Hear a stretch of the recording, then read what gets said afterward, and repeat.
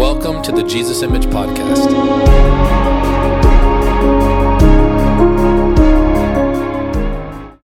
Matthew 4, verse 4. Now, obviously, the Lord here is being tempted by the devil.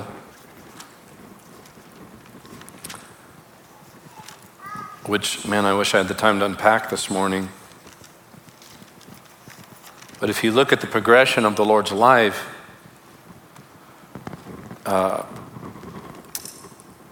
here is Jesus. We can just back up just a bit in the timeline of the Lord's life.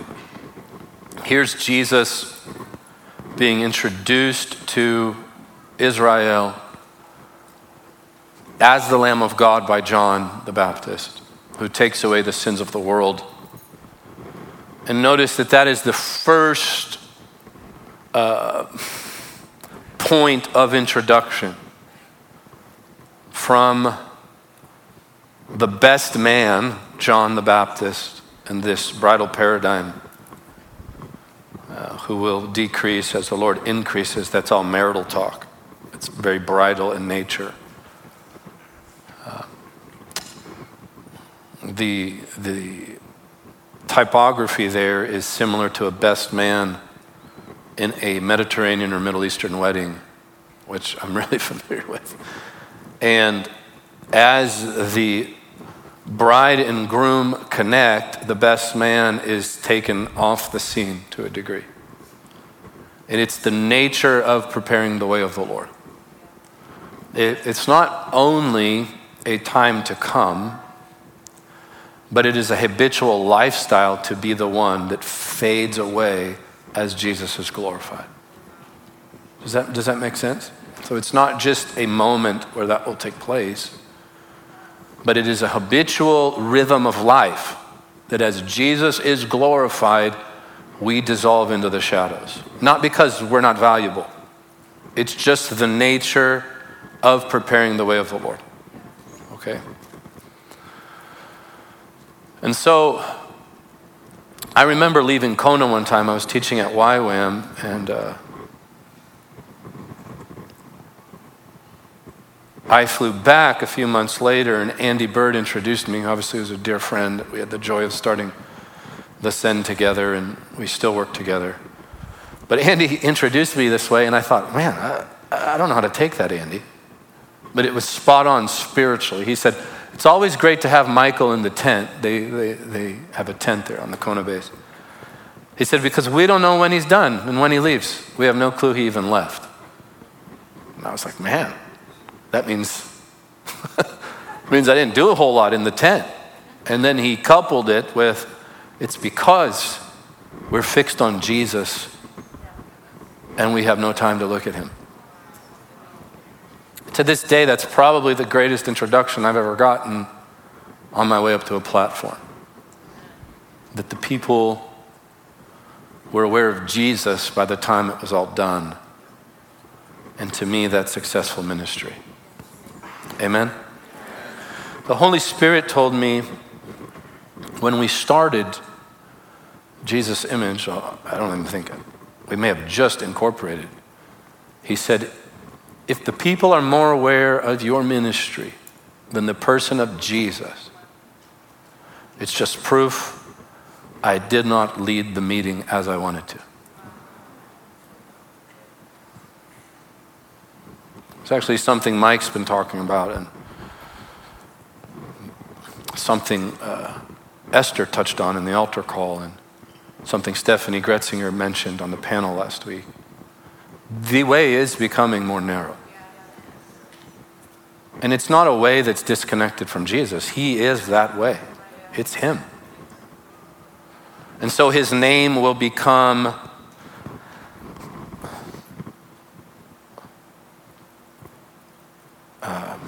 more and more the issue in every area of life, where eventually it will crescendo with this type of question: who is God?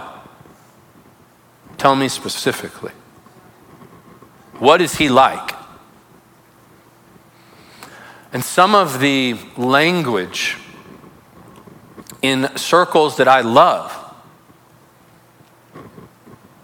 in Spirit-filled circles that the Lord has done much with and still is, our language has become vague and dull and less Christian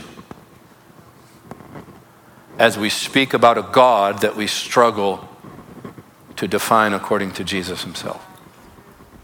Does this make sense to you? So we speak about a good Father, or the goodness of the Father, or the love of the Father, and forget the gospel.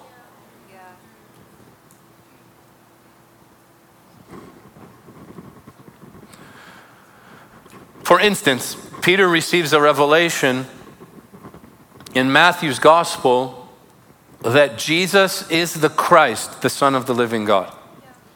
And Jesus says, I'm going to build my whole church on that. That's amazing. One of the great rat races you can get into is creating systems that create more systems, more initiatives that create more initiatives, more fundraising opportunities that offer so we fund our fundraising opportunities. We have conferences to launch the next conference. We plant campuses to plant the next one. We host events that aren't centered on Jesus. They are maybe through the opening prayer, but we use that event to get people to the next event or the next school or the next service. And it's this hamster wheel. And unless you have the time to settle in and actually find stillness, which is an art form, and the only way by which the Lord is beheld, when the heart is still, and that simply means to be disconnected from everything that's not him and connected to him. That is stillness. That's the stillness of the heart. It is disconnection by connection. I tell our students all the time in the school and at the Bethany house, Bethany room, you're not praying until you forget you are. If you're aware that you're praying, there's a long way to go in the depths of prayer. There's a more beautiful place where nothingness, this divine separation, this divine circumcision takes place in the heart, where the Lord becomes all in all, and you don't even know what you're doing. Those are the depths of communion. So Jesus is spoken about less, and when he is, the question we must ask is it biblical? Are we talking about the same one? So Jesus tells Peter, upon this rock, I'm going to build my whole church. But I want you to think of that. He says, and the gates of hell won't prevail against it. And that means a few things. Number one, the powers of darkness will be destroyed. And God is so good that through the glory of the gospel, he will crush the devil under our little feet. That's like getting into a street fight and having your 6-year-old daughter beat the guy up. It's a glorious narrative, right? That's one, but the gates of hell also speak of death. Church, death has been overcome. Death has been destroyed by death. It doesn't mean we do not experience this unless Jesus returns first. All of us will leave this body. Of course, the Lord didn't so much bypass it, but he transformed it. The grave's power is no more over the saints. We will not, thank you, Jesus, spend forever in corruption. We will receive new bodies. So Jesus says the gates of hell, and it's really on those two fronts, the powers of darkness and the destruction of death. And Jesus is so mighty and thorough in his being that he has destroyed what the devil used to torment the nations with. That's Hebrews 2. The fear of death. Are you saying I don't need to be afraid to die? That's exactly what I'm saying. You do not be afraid to die. As Pt.6 said, you'd have to be nuts to go to heaven and want to come back to this crazy place. That's a Revism, isn't it? It sounds just like something Rev would say. Now, Jesus says, I'm going to build my church upon this revelation. Thou art the Christ, the Son of the living God. And he promises to be the builder. Are you tracking with me? So he's the builder, and the substance by which he builds is the revelation of Jesus. Weak church, weak revelation of Jesus. Mixed church, mixed vision of Jesus. Limited church, limited vision of Jesus. Impotent church, impotent vision of Jesus. Everything he does is according to that revelation. Thou art the Christ. You are King, Messiah, and the one who baptizes in the Holy Spirit. You are the Son of the living God. You are fully God and fully man. And since you are King, Messiah, baptizer in the Holy Spirit, who is fully God and fully man, you will return again to rule and reign. That's the gospel in one phrase. That's how the Lord builds the church. Your internal strength is directly connected to your vision or lack thereof of the Lord Jesus Christ. Amen. Okay, that was just the foundation. That must be a biblical vision. When I'm saying vision here, I don't mean you caught up with an open eye vision.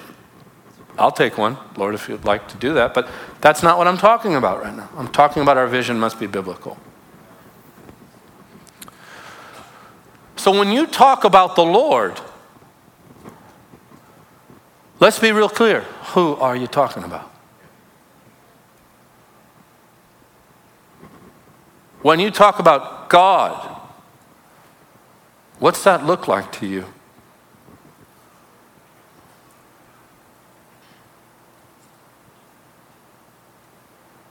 I remember Larry King, I think, asked Pastor Benny a question. What is divine? He said, the Son of God, the Lord Jesus Christ.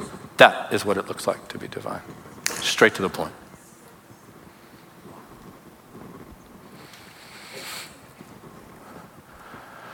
Maybe you're asking, well, could I talk about Jesus too much?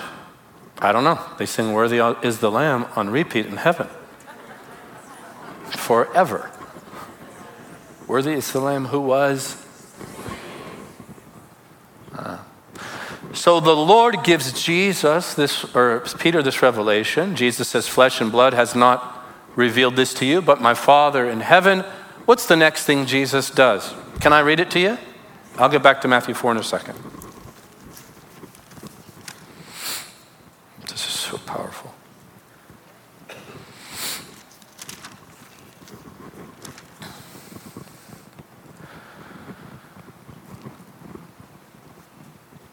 He basically ends verse 19 with, and I will give you the keys of the kingdom of heaven. Whatever you bind on earth will be bound in heaven. Whatever you loose on earth will be loosed in heaven. And then he commanded his disciples that they should tell no one he was Jesus the Christ. Listen to this now.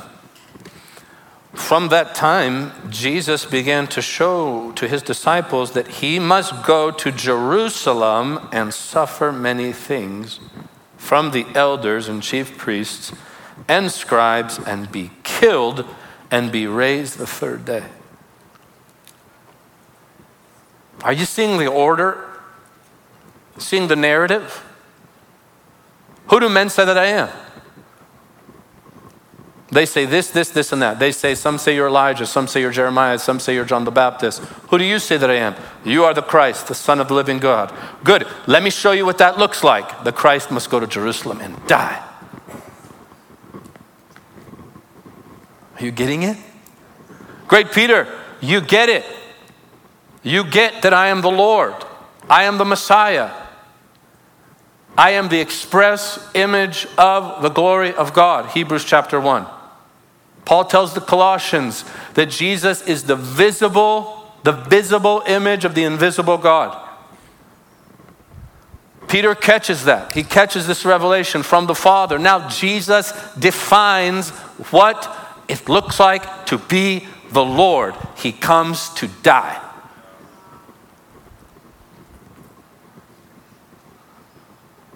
Is this tracking?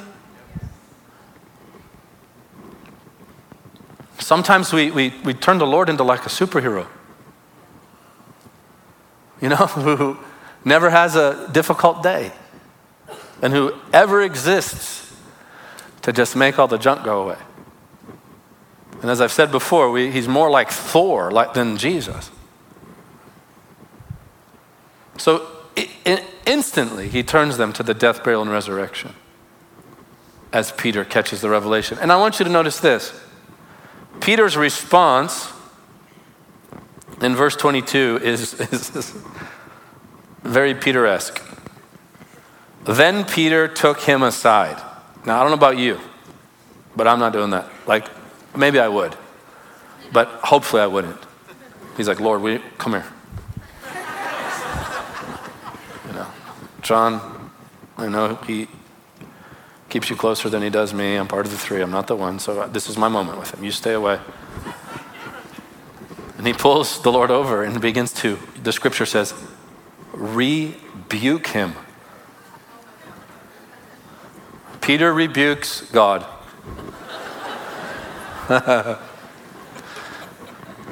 And he tells him, far be it from you, Lord, this shall not happen to you. Verse 23, but he, so Peter, he's like, come here, let me help you, Lord. I don't know how the rebuke sounded, but that's not something I would want said of me. I rebuked Jesus. And now Jesus turned the tables on him. And Jesus says, get behind me, Satan. Not you represent him.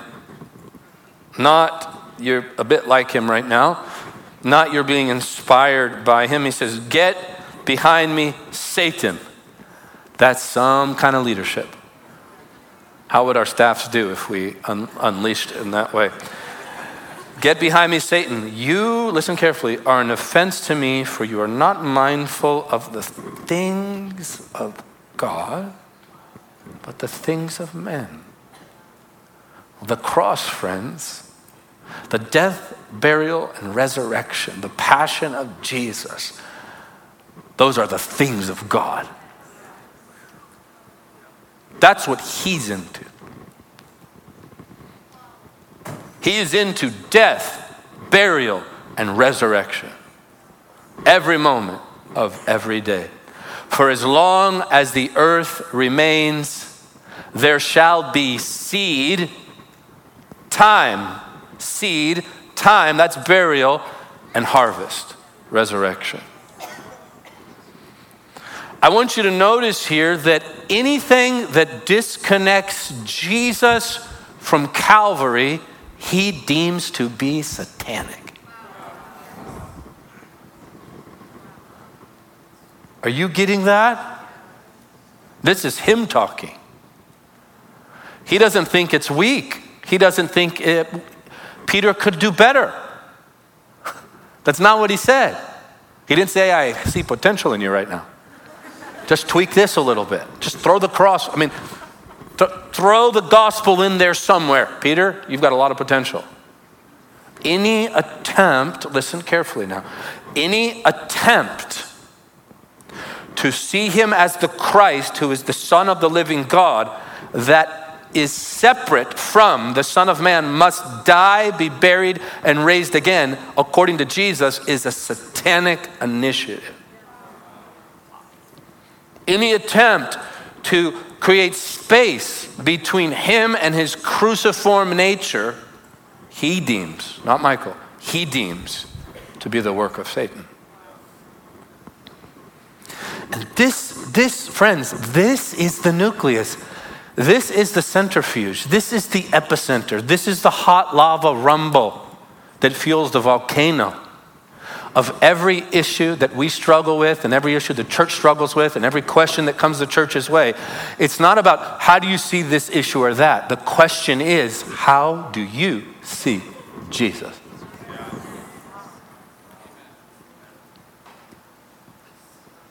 preference is elevated when you lose a vision of the cross.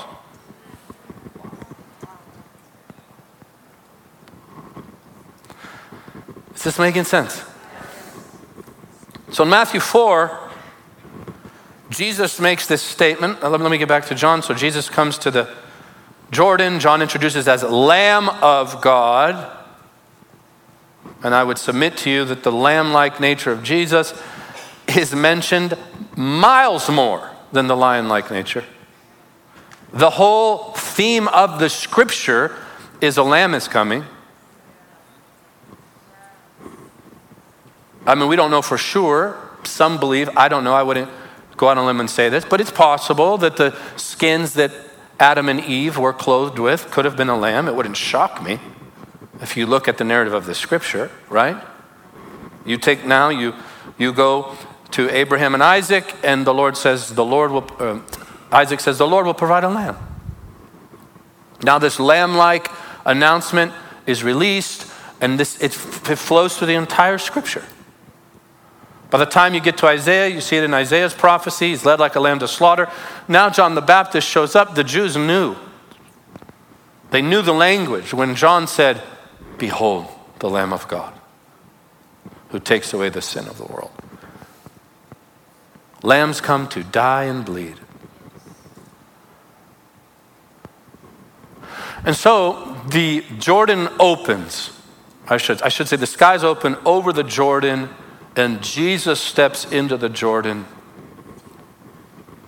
As Francis mentioned when he was here, some would say that they crossed over with the ark in the same place where Jesus was baptized. Now the living ark, the true ark, steps into the Jordan, and rather than the waters opening, the heavens open. And the heavens are rent. Amen? All right, just stay with me.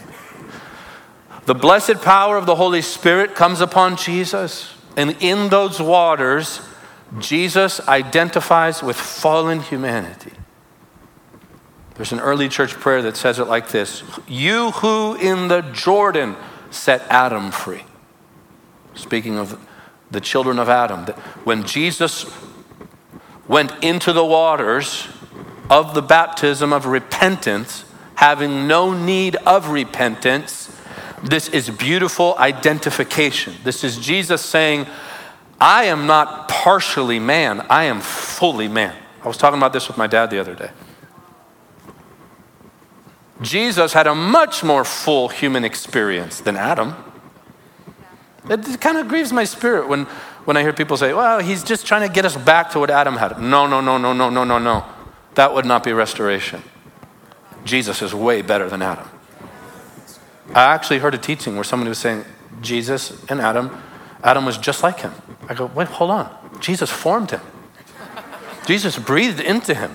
Adam was a dead piece of beautiful dust, a muddy piece of Play-Doh before Jesus went face to face with him and breathed into him. So you've got to start seeing Jesus as the God of the Old Testament. It won't make any sense. Huh? So Jesus identifies, but not because he needs to repent, but because we need to repent, and he wants us to know.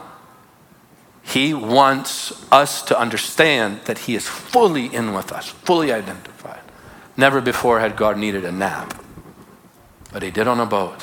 What a Savior we serve. What a high priest, amen? All right, let me land the plane here in a second. Jesus comes out of those waters, clothed in the Spirit. John's gospel says, the one whom you see the Spirit come upon and remain, he is the one who will baptize you in the Holy Spirit. He's the one. He's the chosen one. What comes next? The Spirit, not the devil. The Spirit leads Jesus into the wilderness to be tempted. This is what I want to get to. You have the storyline now, right? Temptation is not a sin.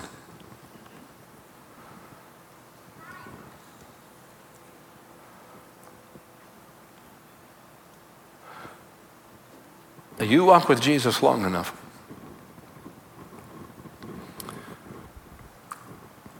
by his mercy, if he decides to bring us close, you will face temptation. And if you cling to Jesus, that temptation will be used as a puppet to launch you into the more of God. You will not graduate from temptation until you receive a new body. At the same time, we do not have to yield to it.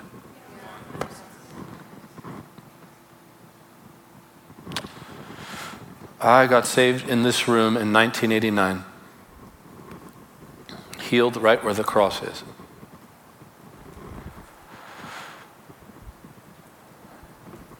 I have been, by the Lord's grace, I've had a chance to see and meet with some of the greatest people alive. Some known, some not known. That's not the marker. People who really walked in holiness. And when I mean holiness, I don't just mean they chose to not do a bunch of stuff. What I mean is they were in but not of. They were caught up in God, and he began to fill them to such a degree that even their countenance carried the tenderness of Jesus. I've met those kind of people, saintly people. And they're out there. They're out there. They're dying ones. Their entire days, death, burial, resurrection. Death, burial, and resurrection. He who loses his life shall gain it. It's a cyclical, beautiful, romantic walk with Jesus. Every time they bear fruit, he prunes the branch so that they can bear more. It's this type of person. Opportunity doesn't feed them. His presence feeds them. Fame doesn't feed them. His presence feeds them. Ministry doesn't feed them. His presence feeds them. They're married to him. They don't lose their personality. But they've learned victory. Listen carefully. They've learned consistent victory over what I mentioned last week, the shiny object being dangled in front of them. I don't expect everyone to get that part. What's the shiny object? It's whatever isn't from him. Even if it looks Christian. The shiny object is the attaining of something and being willing to forfeit the process to get there. It's caused by a lack of vision of what it's all about. It's actually about his faith. I know that sounds so simple. I'm going to say it again. It is really just about the face of Jesus Christ. It really is. So now Jesus is in the wilderness being tempted. And notice Adam falls in a garden that is lush and beautiful to the eye. Jesus does not fall in a wilderness and finds different food to sustain him where Adam and Eve fell. And so the devil wants to get to this issue of the Lord's weakness in his physical body. He's fasting. So much so, this part blows me away, that after the scripture says Jesus was done fasting, then he got hungry. I don't know about you, if you're like Jess or I, you're pretty hungry half a day in.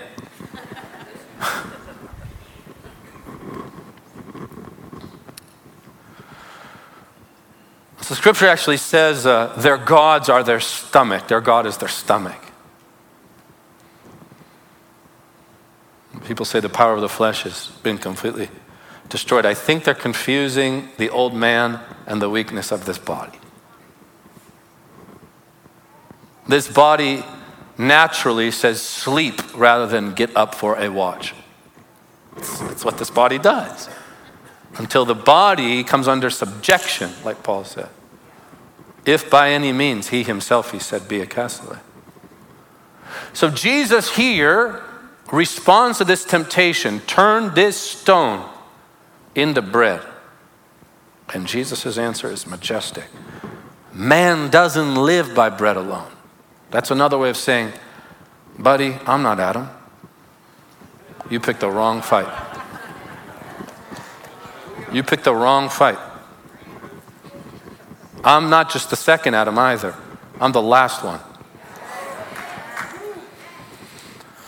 And I'm going to destroy you with weakness, through fasting, through solitude, through what your crew calls loneliness and extremity. But I don't need your food. And I won't work a wonder to entertain you. Because that's what Lucifer does. That's what Balaam did. No, I'm not doing that. I'm not for hire. There's something about me that you don't understand. I have food that you certainly don't know about. Man shall not live on bread alone, but on every word that proceeds out of the mouth of God. Friends, your Bible is not a mere history book. No. The scriptures are not a manual. There's much more to the scriptures than life application. Listen, I want this to get into your soul. Last night I couldn't sleep very well. I got up early. I felt tired. But I thought, I'm not reading this morning for a sermon. I wasn't studying for a sermon. I actually remember my heart. And if you don't know what I'm talking about, there is a place in prayer where your heart is speaking. You don't need to utter anything verbally. Those are true groanings that can't be uttered. Silence is the loudest form of prayer. And my heart said to the Lord, I'm not coming to you to get a sermon. I need bread.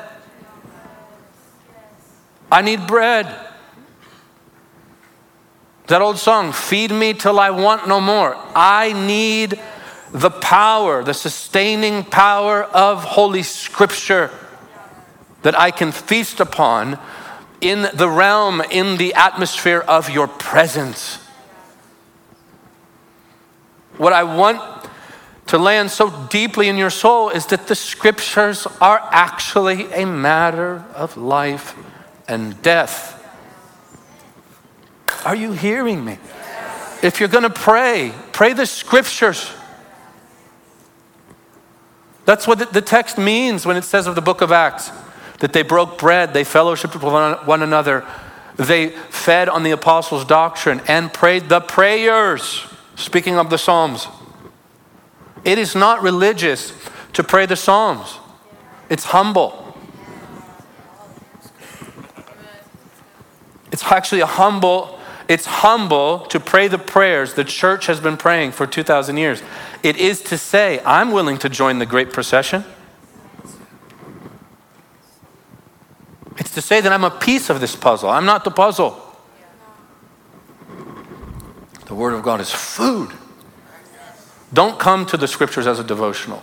What I mean by devotional is like this little check, you know? Oh, I did it. Good, I can go. No, come to them like somebody who is dying on the inside that needs fresh food.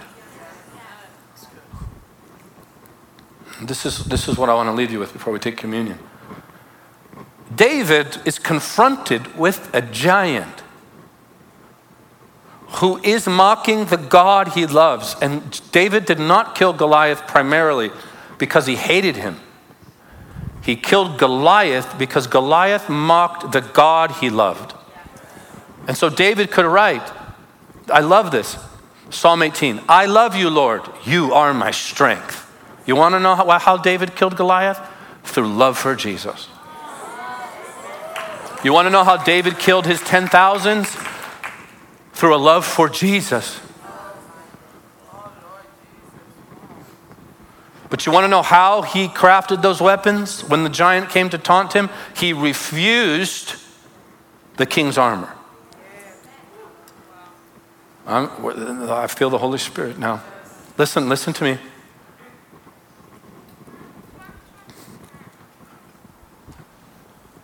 The thought that compromise in our ministries, in our families, in our spiritual lives can be justified through great ministry exploit is to put on Saul's armor.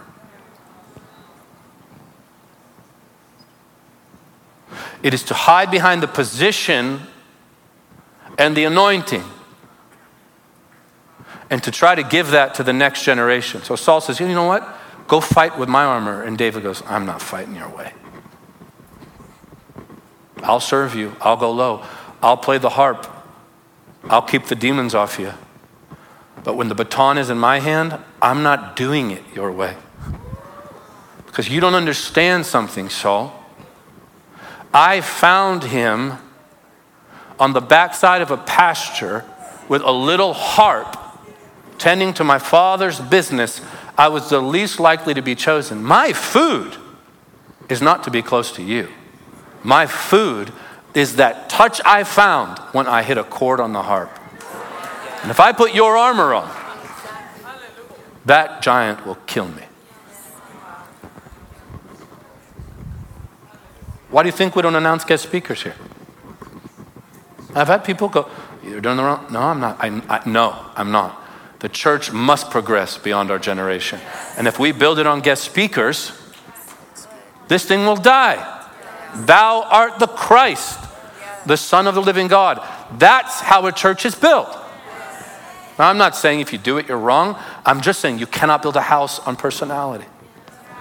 You cannot build a house on ministry. You cannot build a house on photos. You cannot build a house on social media. You build a house on the revelation of Jesus. So David sees this giant who is taunting his God. And he says back to him, I'm going to cut your head off. I love that. I'm going to cut your head off. And the birds are going to eat your flesh. You come in the name of demons.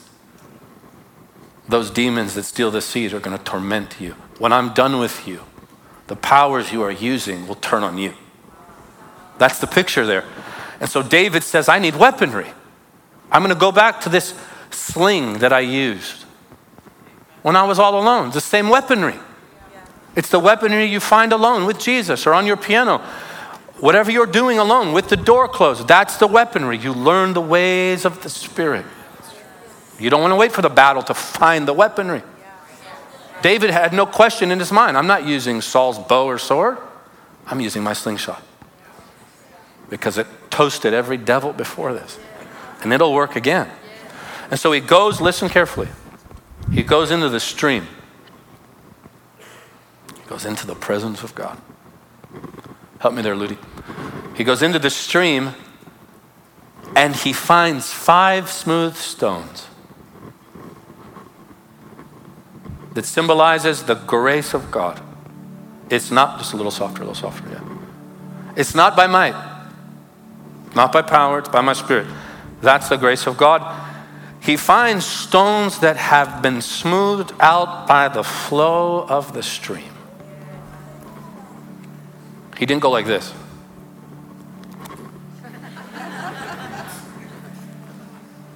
Oh man, I'm having a rough day. Hold on, Lord. Oh no, stone the witch. I'm having a problem with my wife. She's not a witch. No, that's not how you do it. That's not how you do it. The Bible says weak people retreat in the day of battle. The Bible says the righteous are bold as a lion. It's not about self-righteousness. How do you do it? How do you pull those 5 smooth stones? You get just like this every day of your life.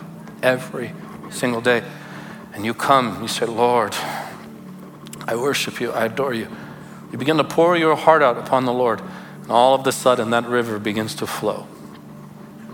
And now you dip your hand, the hand of faith, the hand of hunger, the hand of attention, into that little stream and you start reading, all of a sudden, you'll find a smooth stone.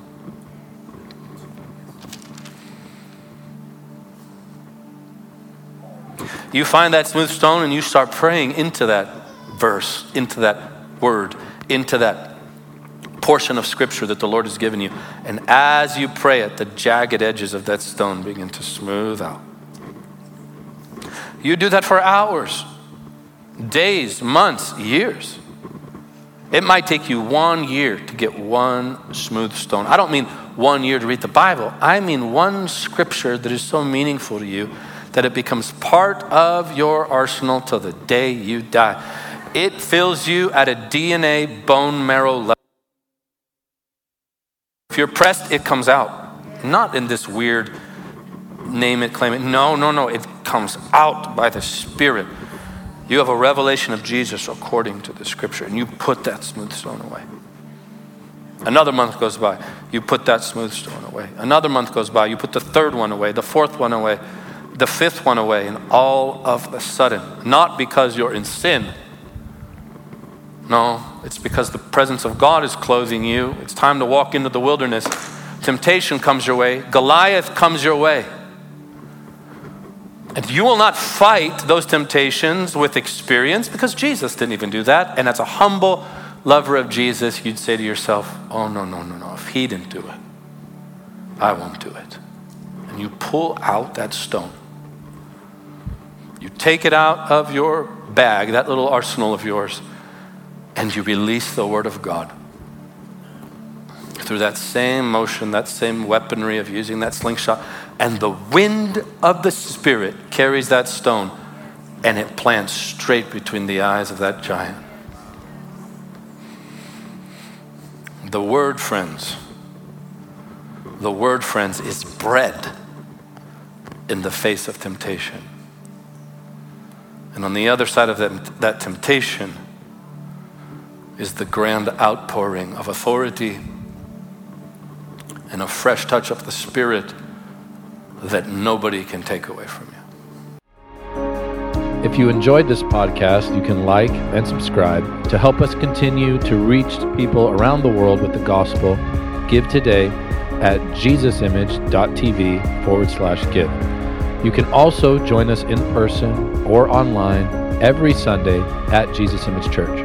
For more information on Jesus Image, events, Jesus School, and resources, visit jesusimage.tv.